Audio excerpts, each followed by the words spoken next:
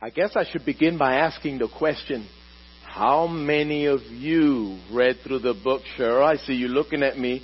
You're like, man, I hope he doesn't pick on me this.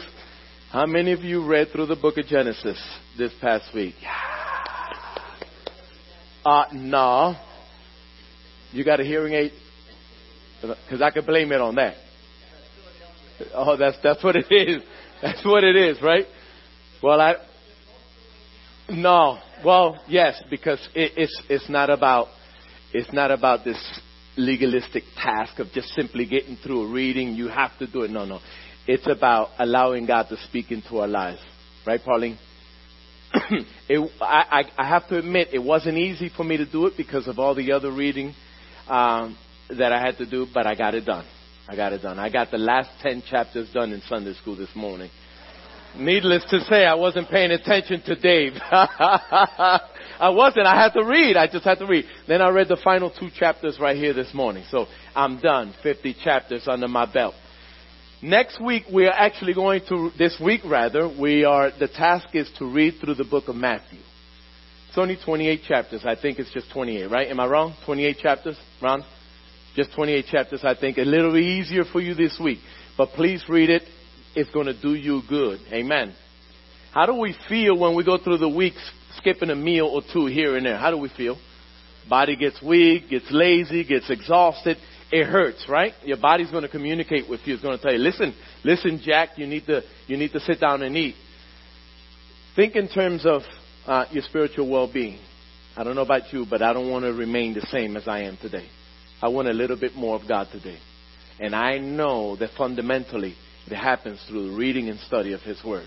If I want to be better, if I want to be stronger, I need to get into the Word of God. Amen? So my goal these next few weeks and months, however the Lord leads, is to deliver a message to you that actually correlates with our Bible reading plan. So the task was to read through the book of Genesis this past week. I want to bring before you today a message based on the book of Genesis. It's not going to be comprehensive, to say the least. It's just I want to highlight some of the important things that we can actually apply to our lives spiritually. And so the title that I have for you this morning is Go Forth and Multiply.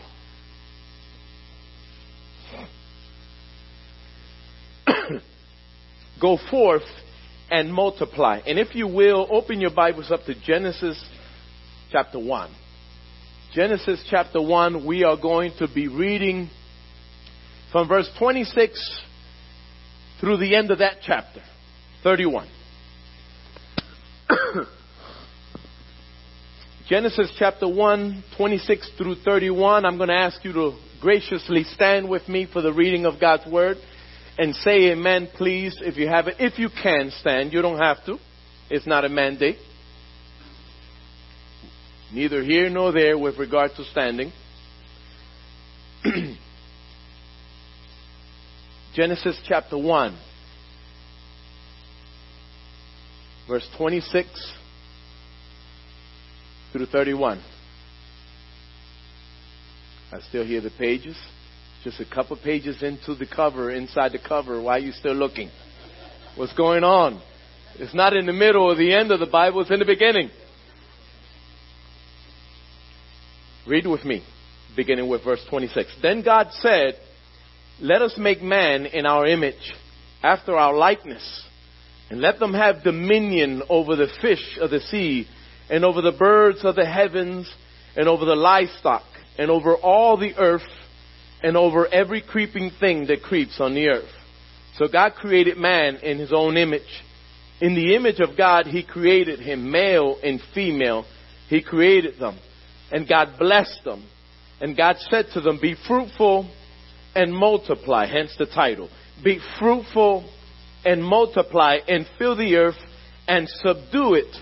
And have dominion over the fish of the sea and over the birds of the heavens and over every living thing that moves on the earth. And God said, behold, I have given you every plant yielding seed that is on the face of all the earth, and every tree with seed in its fruit. You shall have them for food, and to every beast of the earth, and to every bird of the heavens, and to everything that creeps on the earth, everything that has the breath of life, I have given every green plant for food. And it was so. And God saw everything that he had made, and behold, it was very good. And there was evening and there was morning, the sixth day. Father, thank you so much for the reading of your word this morning. Father, speak into our lives. Help us to understand what it is you have to say to us as your children and as your church. Father, we love you this morning. These things we pray and ask in Jesus' name. And God's people say, amen. You may be seated. Have you ever stopped to think about what it could have been? What it could have been like for mankind had Adam and Eve not sinned against God in the beginning? Have you ever stopped to think about what it could be like right now for you and I today? Had Adam and Eve not made that mistake so long ago in the book of Genesis, so long ago in history. Can you imagine what perfection would be like today in our lives? How many of you can imagine perfection?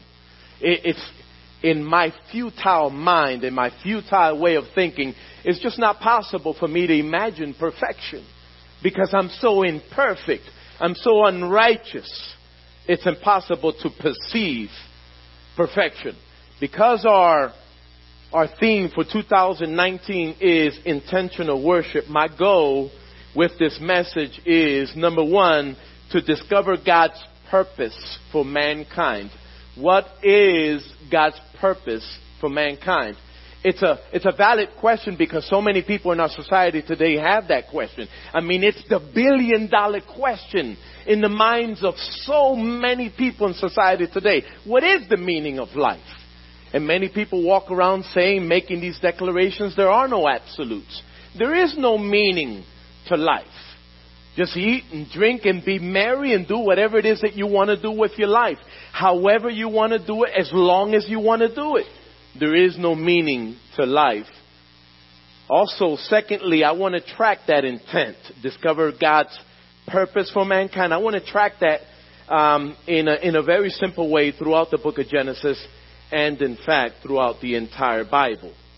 And lastly, I want to point out God's purpose with Abraham and ultimately with the Hebrew nation.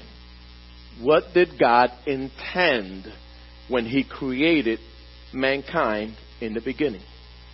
How many of you can say, after having read through the book of Genesis, that Genesis is an absolutely amazing book? How many can say that Genesis is awesome, that Genesis is amazing?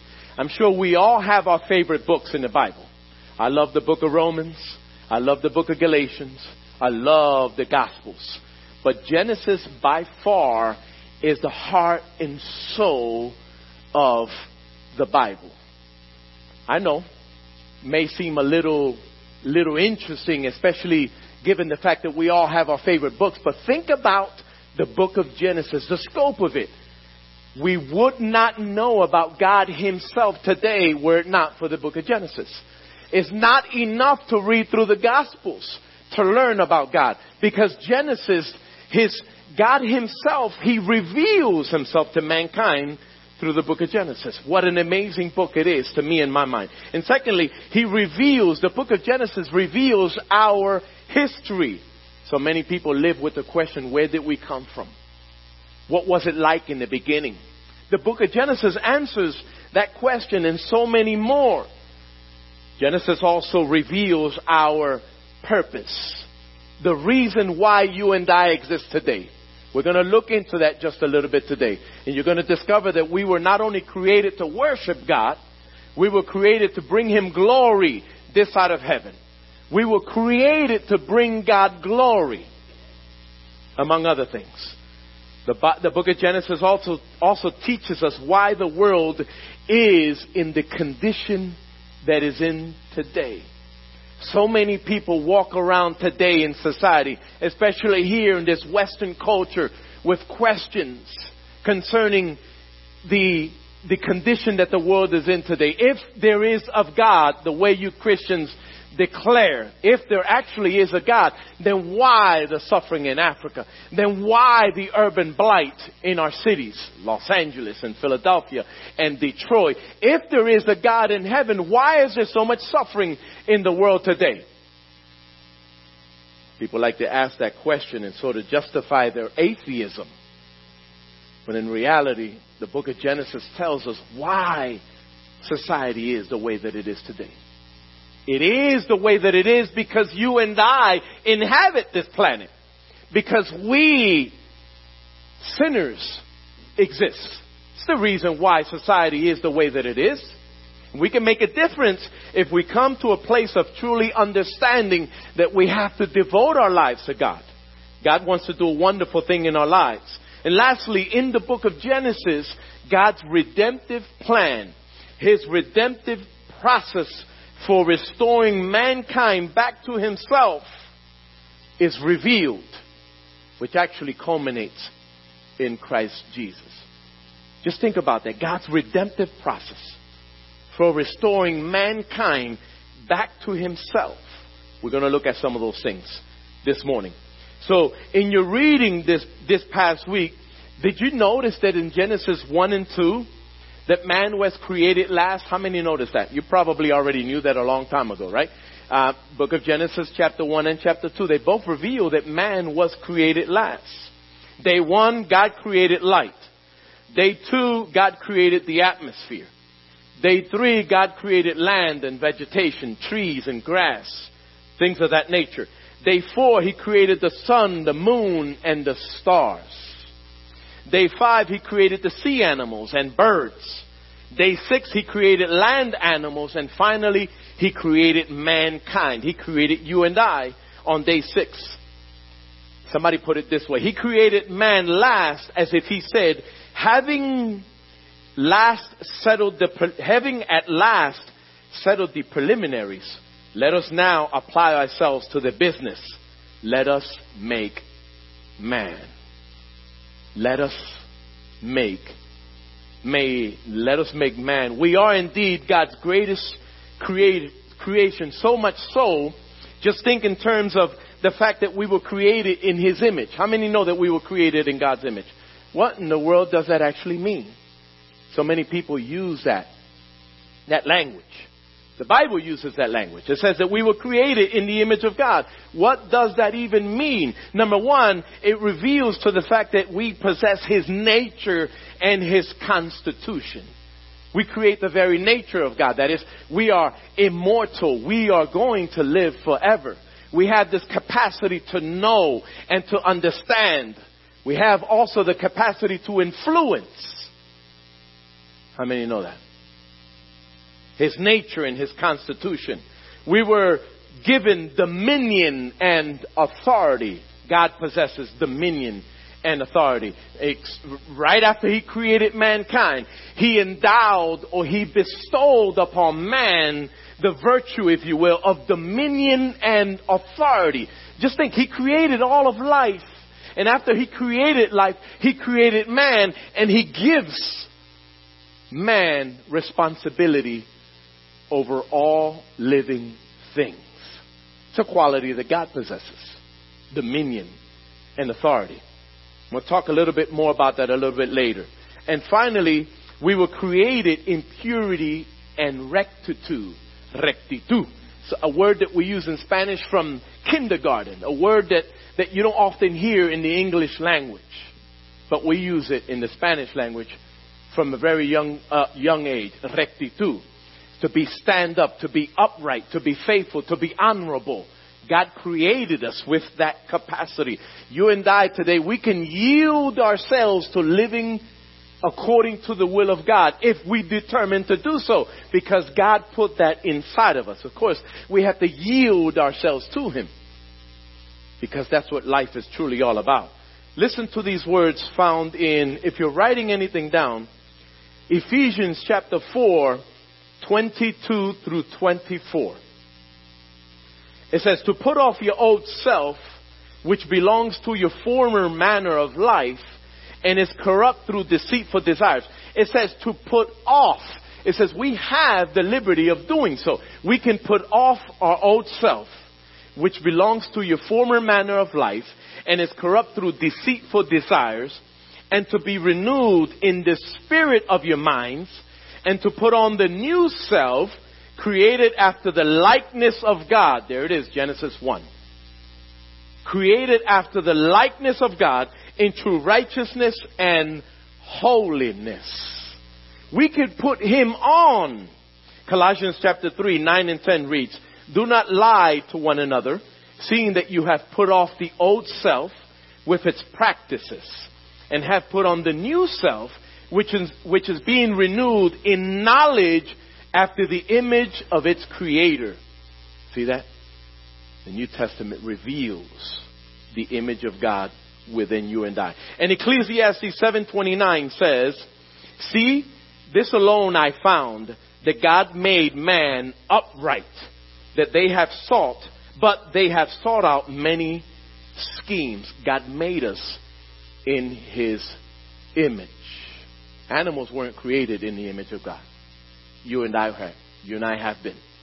God has given us a wonderful gift to live this side of heaven, to bring him glory and honor, and to do it intentionally.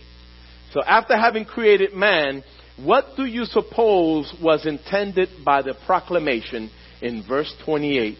Be fruitful and multiply and fill the earth. What did God intend by saying that to man? It's easy to think about the natural element of that proclamation of God. Just simply go forth and multiply. Be married, have children, and that's it. There's more to it than that. There was a powerful meaning behind what God was actually saying. I don't have time to get into it, but if you, like me, enjoy studying the Word of God, pick up one of those Bibles that have the Hebrew text and have the transliteration and then the translation, so that you can really get the juice, if you will, out of the Word of God. It's a powerful meaning what God intended when he declared, be fruitful and multiply and fill the earth. This is when our theme, intentional worship, is really taken into account. Point number one that I have for you this morning, if you're writing down, is an inheritance. An inheritance. Now I'm going to start from the middle of verse 28, Genesis chapter 1. I'm going to start from the middle, then to the end of that verse, and then back up to the beginning of the verse with my points here this morning. I know, interesting, right?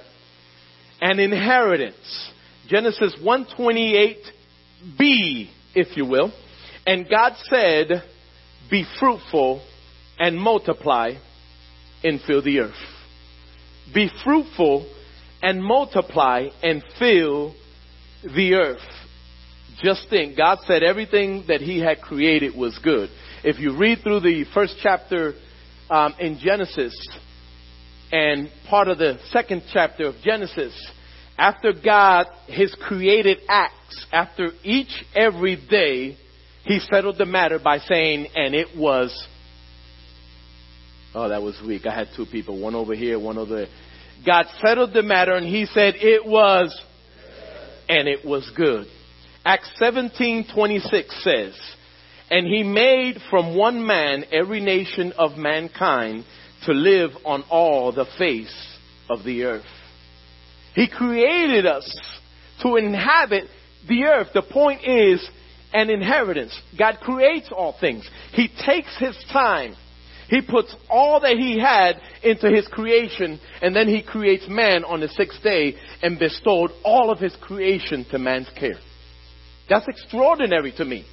And it's a point because I refuse to take it for granted. When we take points like this for granted, we lose sight of why we were created in the first place. And we wrestle with thoughts like I'm insignificant, or I don't matter,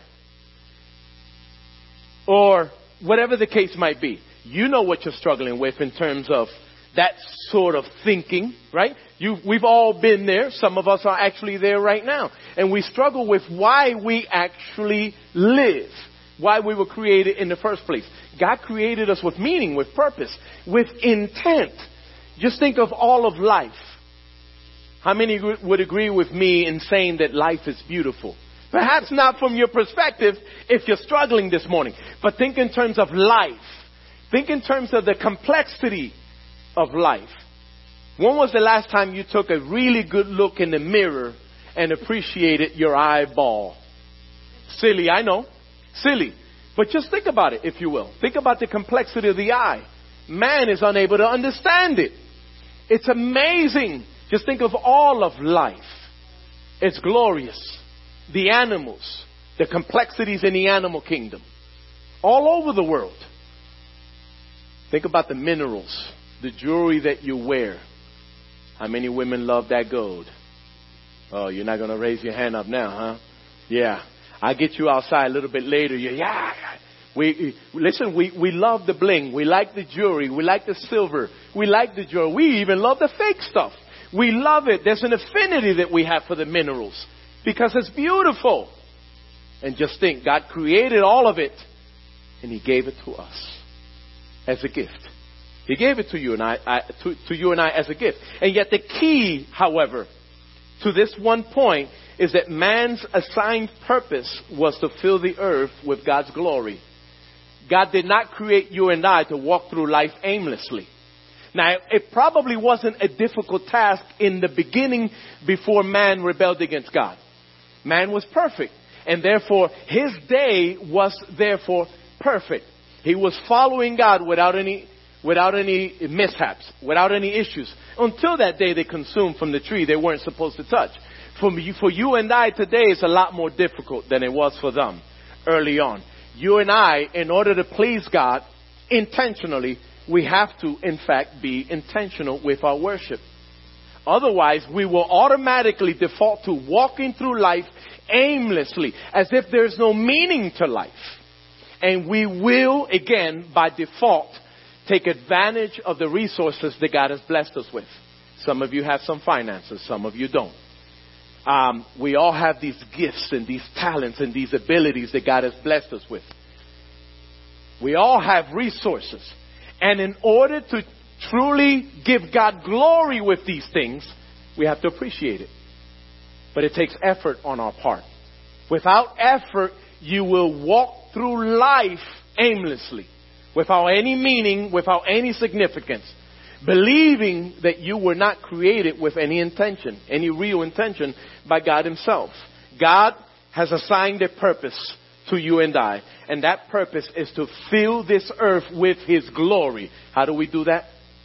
That's why we came up with the theme that we did. Intentional worship. Intentional worship. Where are you with your faith today? What has God given to you?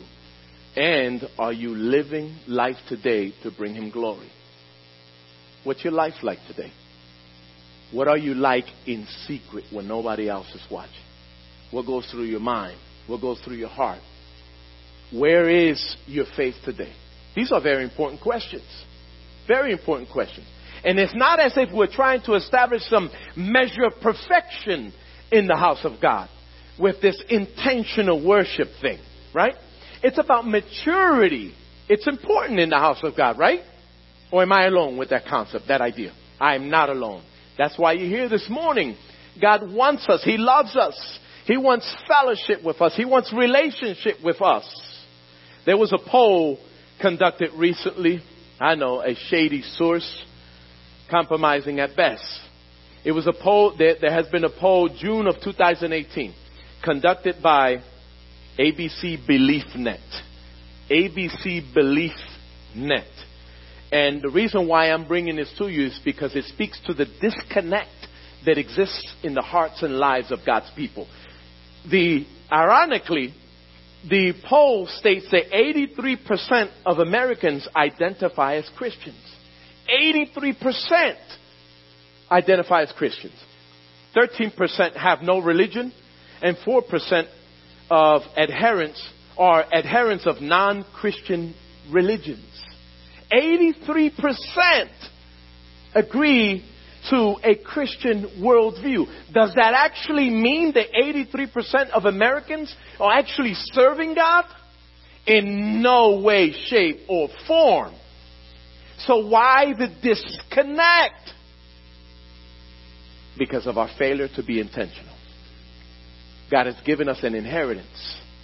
And when we, for whatever reason, choose not to intentionally, with determination, worship our God and come before Him, whether it's Bible study or Bible reading or fasting from time to time, or coming to church on Sunday or during the midweek service or Bible study, when we fail to be intentional, we will by default slip into becoming a part of this statistic.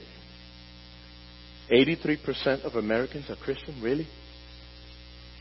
Colossians 3:17. This is what we do. Colossians 3:17. Most of you know this verse. It says, and whatever you do in word or deed, do everything in the name of the Lord Jesus, giving thanks to God the Father through Him. Did you hear, did you pick up on the principle of intentionality in that verse? And whatever you do in word or deed, that is our, or at least ought to be our constitution. I am living my life to please my God. I am living my life to glorify my God and King. I'm determined to please God. Point number 2, dominion and authority. Look at verse 28 again and look at the last part of verse 28. It says, after God told man to be fruitful and multiply and fill the earth, He said, subdue it and have dominion over the fish of the sea and over the birds of the heavens and over every living thing that moves on the earth. He says, subdue it and have dominion. God has placed everything, all of life, all of His creation into the care of mankind. He created animals who are, listen to this, who are incapable of fearing or serving Him. Then He calls upon us who are created in His image to manage them. Can animals worship and fear God? No way, shape, or form. Yet God created them with a purpose. He created them. He said, the baby saying, amen, amen. I agree with him. He created everything for us. He gave us dominion. And He gave us authority. It means that we are His representatives on the earth. And this, in effect, an inherent power that God has bestowed upon us. Man was created to rule this cosmos on His behalf. That's what it comes down to. We were created to be God's representatives. We were created to be God's representatives. That should give somebody here this morning meaning and purpose. Because it's easy. It's easy to believe that we are insignificant. In fact, I dare say that there's somebody here this morning. In fact, there's more than a handful of people here this morning. And you've been coming to church for many years, and yet you're here and you still haven't come to grips with the fact that God created you as a significant person in His kingdom here on earth. And we wrestle with these things. We struggle with these things. No, let the assignment, the job, the task, the role be given to somebody else because I can't do it. That is not my place. I wasn't created for that. Or I don't have that gifting, or I don't have that ability or that talent. That's a lie. We've been given a gift from the Lord. An authority, a dominion. Some of you have dogs, right? How many have dogs? Who's the master in the relationship? The dog. You see my point exactly. Some of you are confused. You heard that, Ron? Take note of them. Take note of them. My point exactly. The dog's the master. My point is, thank you, Jesus. That's funny.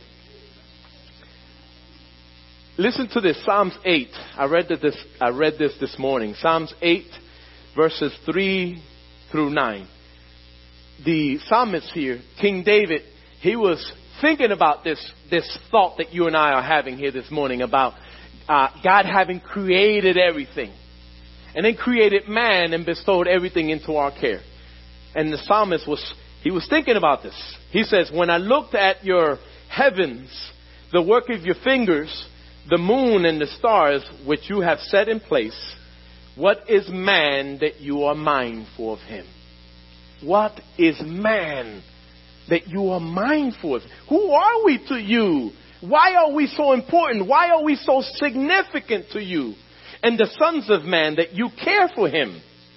Yet you have made him a little lower than the heavenly beings and crowned him with glory and honor. You have given him dominion over the works of your hands. You have put all things under his feet, all sheep and oxen, and also the beasts of the field, the birds of the heaven, the fish of the sea, whatever passes along the paths of the seas. O Lord, our Lord, how majestic is your name in all the earth. God is glorious in what he does.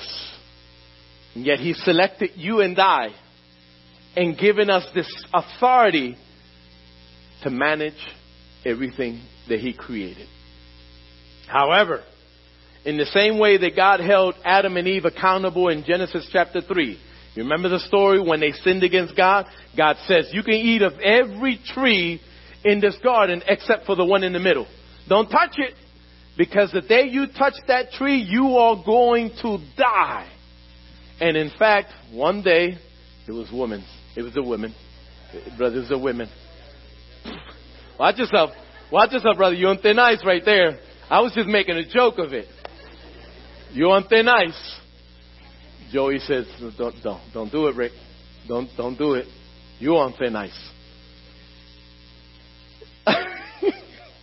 So he creates us. He gives us a command. He says, don't go near it. Don't even touch it. Man does exactly what God said not to do. Man consumes from this tree, and immediately, instantaneously, there was a loss. A void entered their hearts, their lives. An emptiness, a meaningless, a separation from God's glory. Just like that. And what did God do? Genesis chapter 2. In the 3, rather. In the cool of the day, God comes down and he's looking. He's looking for Adam.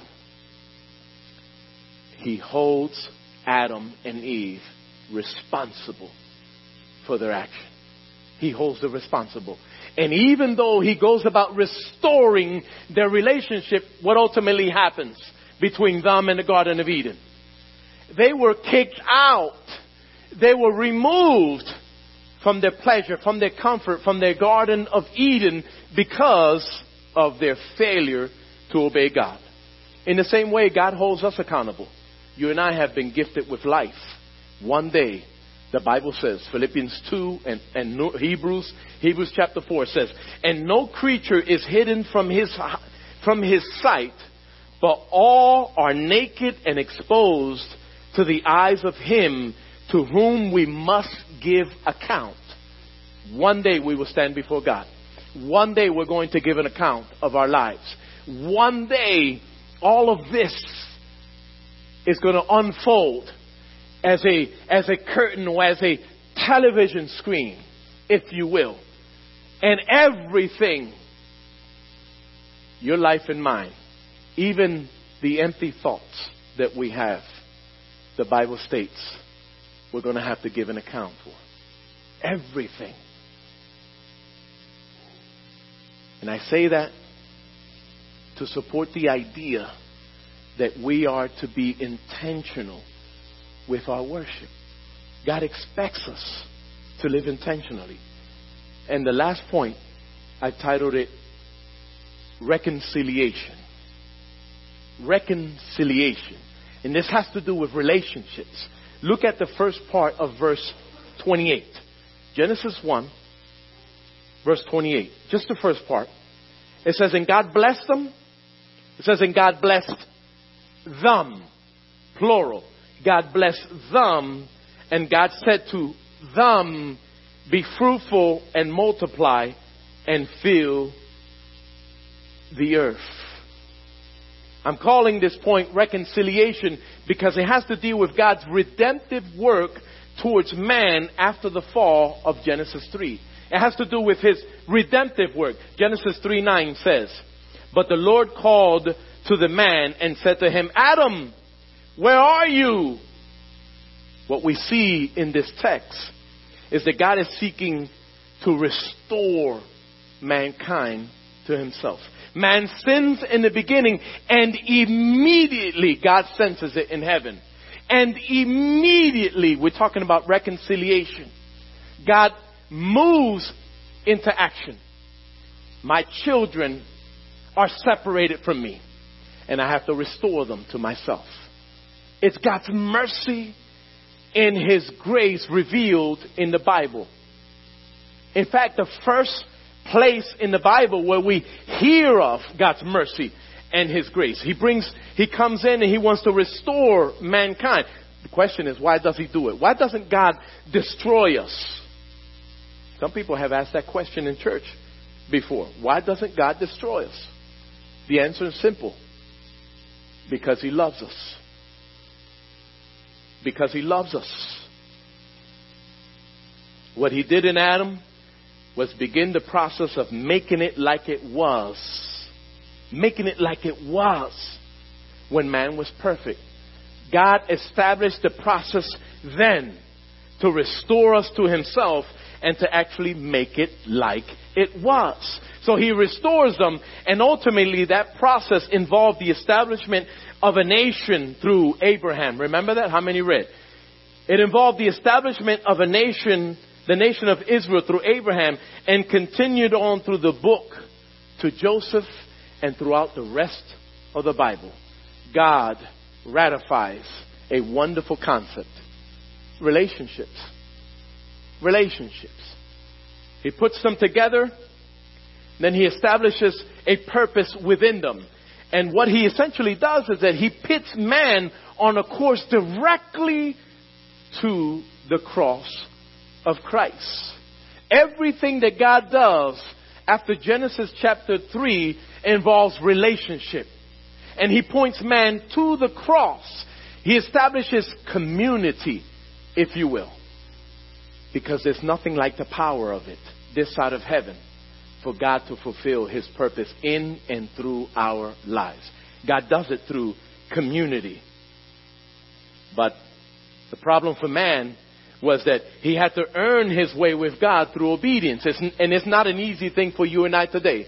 How many of you this morning find it easy to be responsible? It's not easy to anyone here this morning? Can we take this man outside and stone him? We need to take this man outside and stone him. It's not easy. It's just not easy to be responsible.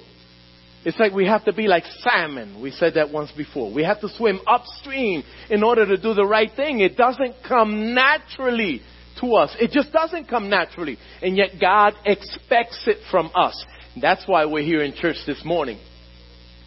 But yet we're just a small percentage of the society that exists and lives around us. Now granted, we're not in Philadelphia, so a great percentage of Norwalk residents actually do go to church. Surprisingly. But it's not the case in society at large, right? It's just not the case. Can it be that there are 1% Christians in the world? 1% of the 7.7 billion occupants on this planet? Maybe 1% are Christians, or probably less. Probably less, right? But yet, still, if you and I determine in our hearts to be intentional with our service to God, what can happen in our homes? What can happen in our church? What can happen in this neighborhood, this neighborhood, this town, this state, and this country? What can happen if God's people got in behind Him and truly, truly made a decision to serve the Lord? As far as I'm concerned, we're not the minority. You may think that, but I refuse to accept that. We are not the minority. For greater is He who is in me than he that is in the world. I can do all things through Christ who strengthens me. And God is able to do exceedingly and abundantly above what we could ever ask or imagine or think, Listen, we are the ones who serve the almighty living God. And God is able. He could do whatever it is he wants to do. He just needs somebody to say, here I am. Here I am, Lord God, send me. I accept your purpose. I accept your assignment. I accept your resources, and I'm going to give you glory. I accept the responsibility of authority and this dominion that you have given to me. I accept it, and from here on, I am going to serve you with my whole life. That's what God is looking for from you and I. You think not? Matthew 22. Amen.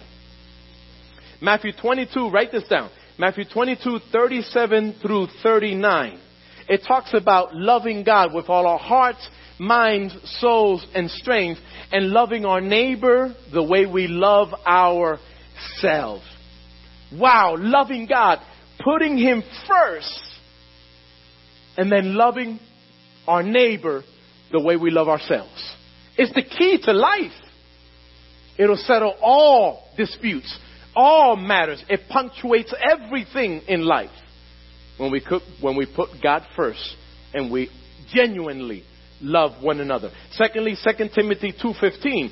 It says, study to show thyself approved unto God, a workman who needs not to be ashamed, rightly dividing the word of truth.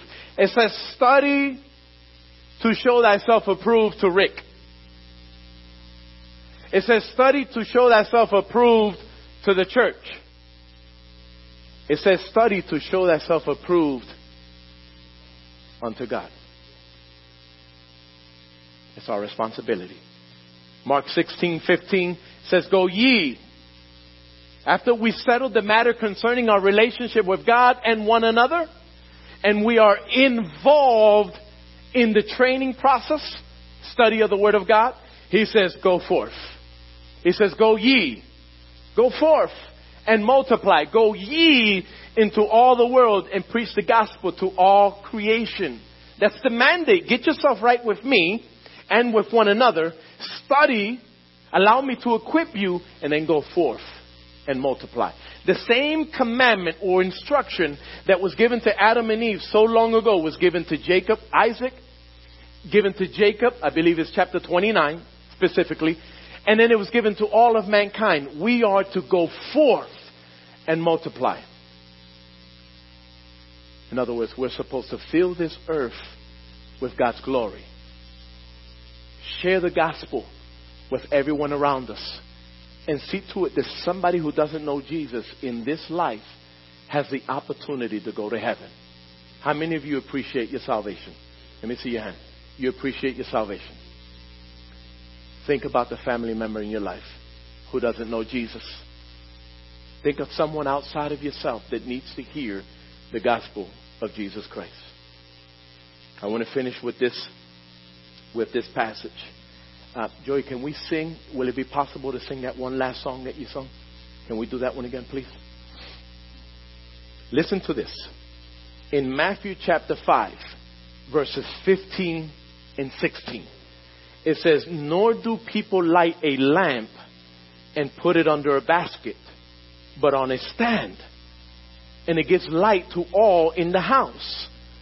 In the same way, let your light shine before others, so that they may see your good works and give glory to your Father who is in heaven.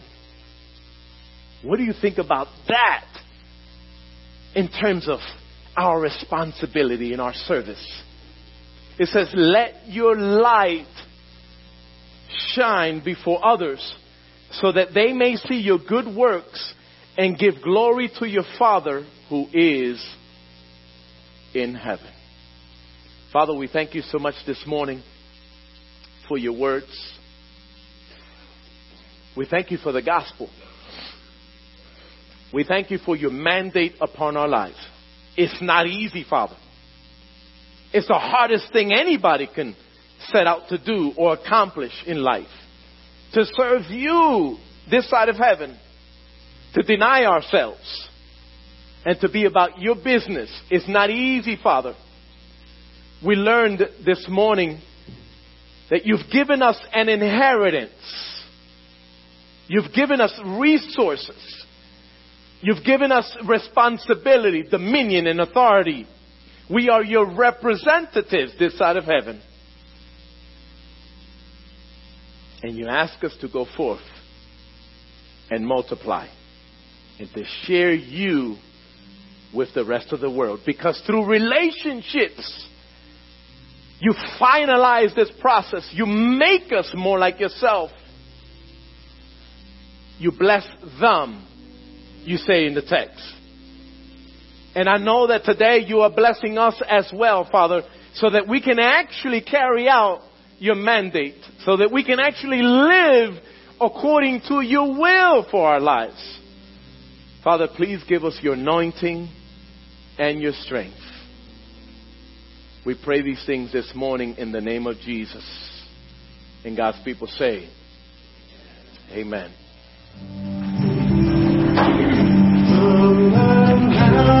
Can we stand together? Can we sing this song together?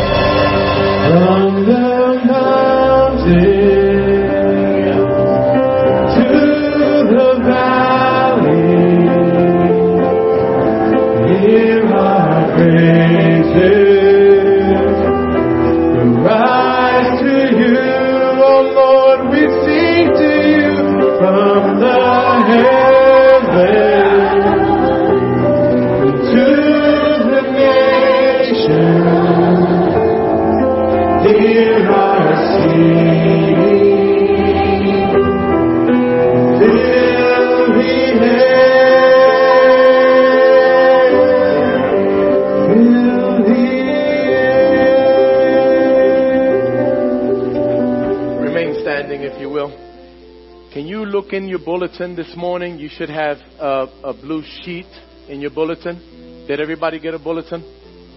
No? Do we still have more back there? Somebody help me with this. Maybe one of the ushers. More bulletins.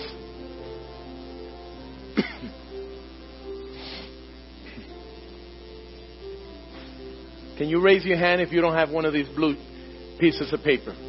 Somebody's going to bring one to you.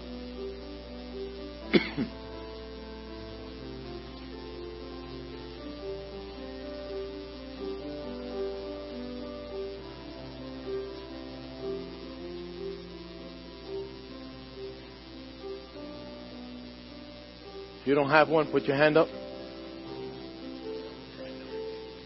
Oh, you got notes in the back of it.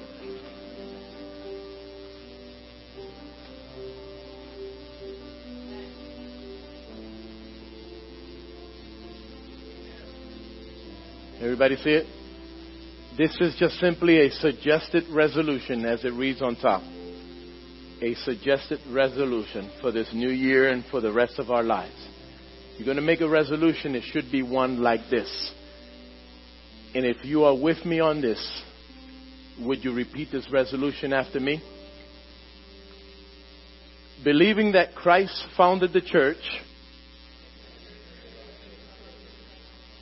Nope, let's start it again. So you repeat after me, my words. Okay? Believing that Christ founded the church. That the church exists to propagate Christ's influence. That the church's method of doing this is meeting together frequently in Christ's name.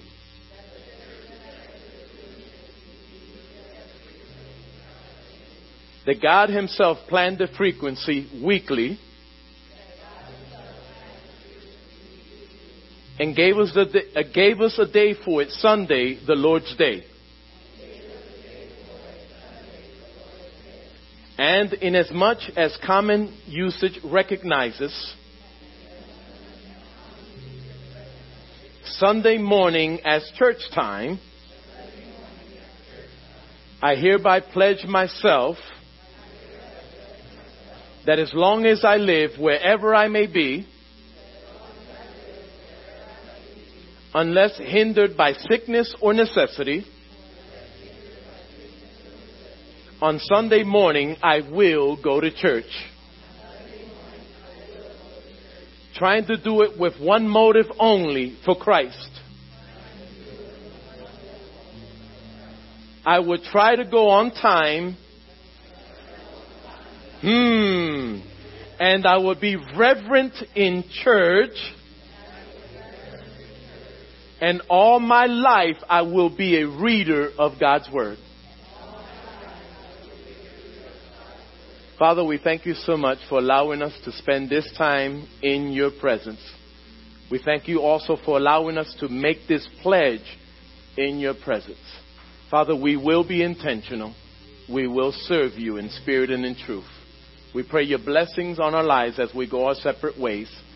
These things we pray in Jesus' name. And all of God's people say, Amen. God bless you guys. Don't forget, the reading for this week is the entire book of Matthew. Not 7 chapters, Tom. God bless you guys. I love you guys. Happy New Year.